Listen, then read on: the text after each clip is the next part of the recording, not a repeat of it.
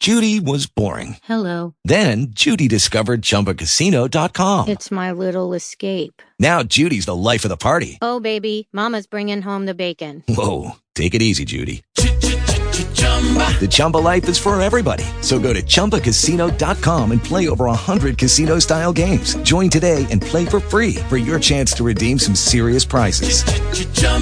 ChumbaCasino.com. No purchase necessary. Void where prohibited by law. 18 plus terms and conditions apply. See website for details. Okay, here we go. I'm Lorraine Ballard-Marl. I am so delighted to welcome back into our studio a representative from Canine Partners for Life. They are an organization that trains service dogs. And joining us in the studio once again is Tanya DePilla, who is Associate Director of Communications for Canine Partners for Life. Thank you so much for coming back. Thank you for having us. And you brought a canine partner right with you. I did. I have Hunts, who is a yellow lab, and he's in training to be a service dog. So he's in his second year of training now. What do we get right and what do we get wrong about service dogs and their purpose? Service dogs can be used for a variety of purposes. At Canine Partners, we train primarily for people with physical disabilities, but we also train some medical alert dogs, so dogs that can alert to seizures, cardiac conditions, diabetes, but there's dogs that can help people with visual impairments, people who are deaf, some veterans who have PTSD, so there's a lot of different things that service dogs can assist with. You know what I found so remarkable? I saw a series on Netflix. I think it was called Dogs, and it had different segments. Yes. And one of them was about service animals and how they are trained and also how they connect with their human partners. Mm-hmm. And I was so fascinated with the variety of ways in which service animals can assist.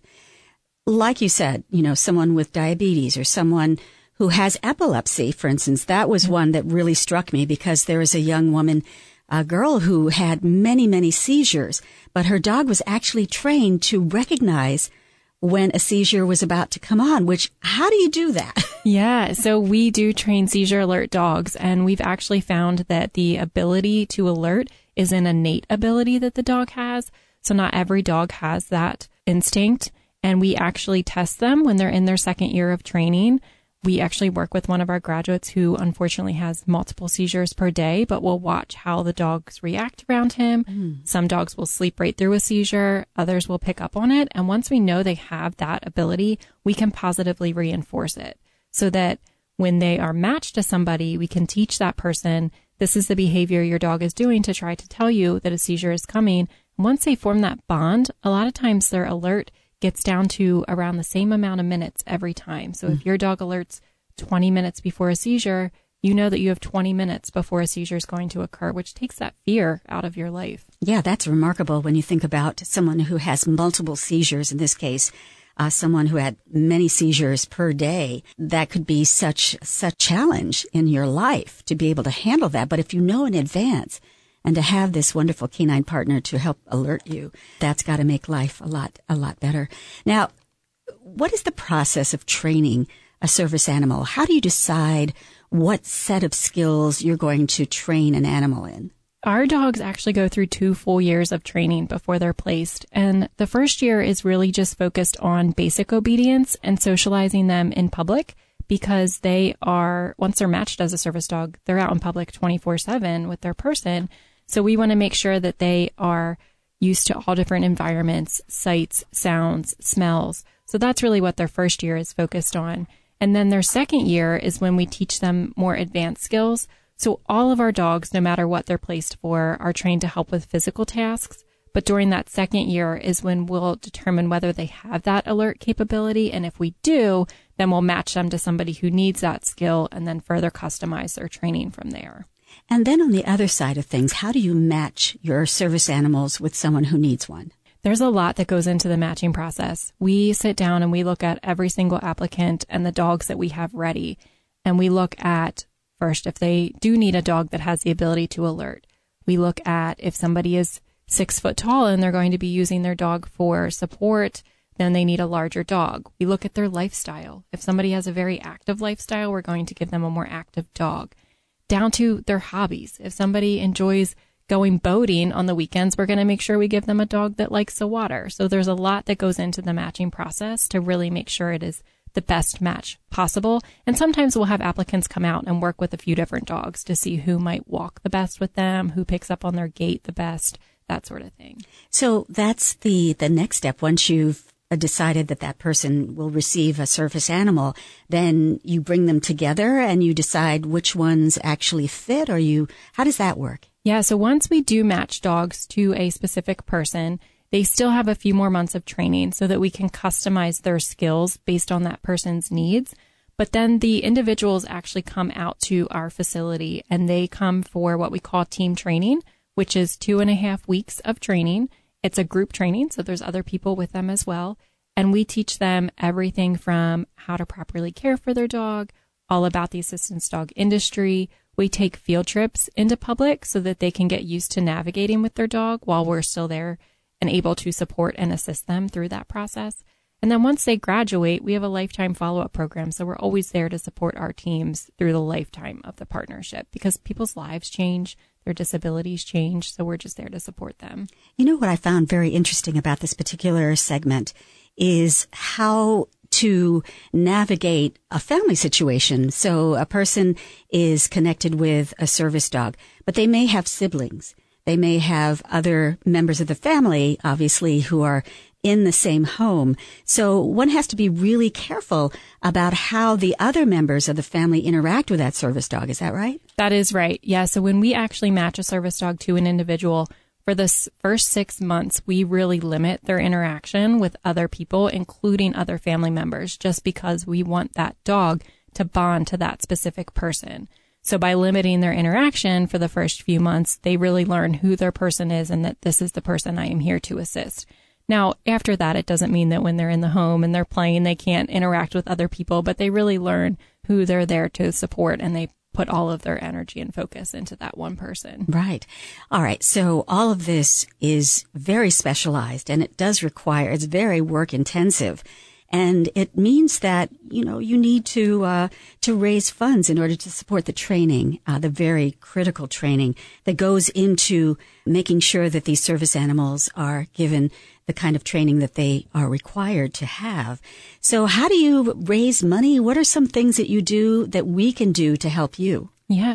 So we have various events throughout the year that are fundraisers for us. We also, you can always just make a donation through our website, even just in-kind donations, whether it's a bag of dog treats or a dog bone or something. That is a big help to our mission and to our organization as well. So there's lots of ways to get involved and help support us. Right. But you also have a fundraiser that's coming up too. We do. So we have our open house and cow bingo, which is on Saturday, September 14th. I love it. Cow bingo. Yes. You have to describe what that is. Yeah. So it's really funny. It's something that we've done for a few years that people really enjoy. On the day of our open house, we have a cow there and we are selling tickets now. We sell them all the way up through open house. And what it is you can purchase a ticket for $10. We sell 3,000 tickets. And on the day of open house, we let a cow out into a field that has 3,000 squares. And if the cow does her business on your square, you win $5,000. That is awesome. Yes. I love that. That is hilarious. So the open house also serves as a way for the rest of us to see what you guys do, right? Yes. So it's a fun event where you can come out, learn about our mission. We do service dog demonstrations. We give tours of our facility. We have a puppy kissing booth, but it's also kind of like a festival. So we have food trucks and we have beverage vendors and we have other vendors there, dog related vendors that you can shop from. So it's just a fun day to come out, learn about Canine Partners, and maybe learn about how you can get involved. We talk about volunteer opportunities, how you can support, things like that. Okay. So where are you located and what time does this event begin and end on September 14th? So the event starts at 12 o'clock and it ends at 4 p.m. And we are located in Cochranville, Pennsylvania, which is a small town in southern Chester County. The event is held at our facility and our address is 334 Baggs Manor Road in Cochranville, Pennsylvania. Okay, that's great. And we'll be sure to have that on our website as well. So once again, if people want more information, what's the best way? I guess you should share with us what your website is. And do you have any social media that we can also follow? Yes, we do. So our website does have more information just about our organization, but the open house as well. And that is the letter K, the number 9, the number 4, life, life.org. So it's k9forlife.org. We're also active on Facebook, Twitter, and Instagram, so you can look us up that way as well. We share lots of information about our events, but also graduate stories, pictures of puppies, fun stuff like that. Ah, that sounds great. It sounds like a wonderful family event for everyone to come to on the 14th. And of course, there is the cow bingo, which it sounds like you have to be there to truly appreciate it. But what a fun way to raise awareness, raise funds for an incredibly good cause. One more time, what is that website? It is k9forlife.org, the letter K, the number 9, the number 4, life.org. Great.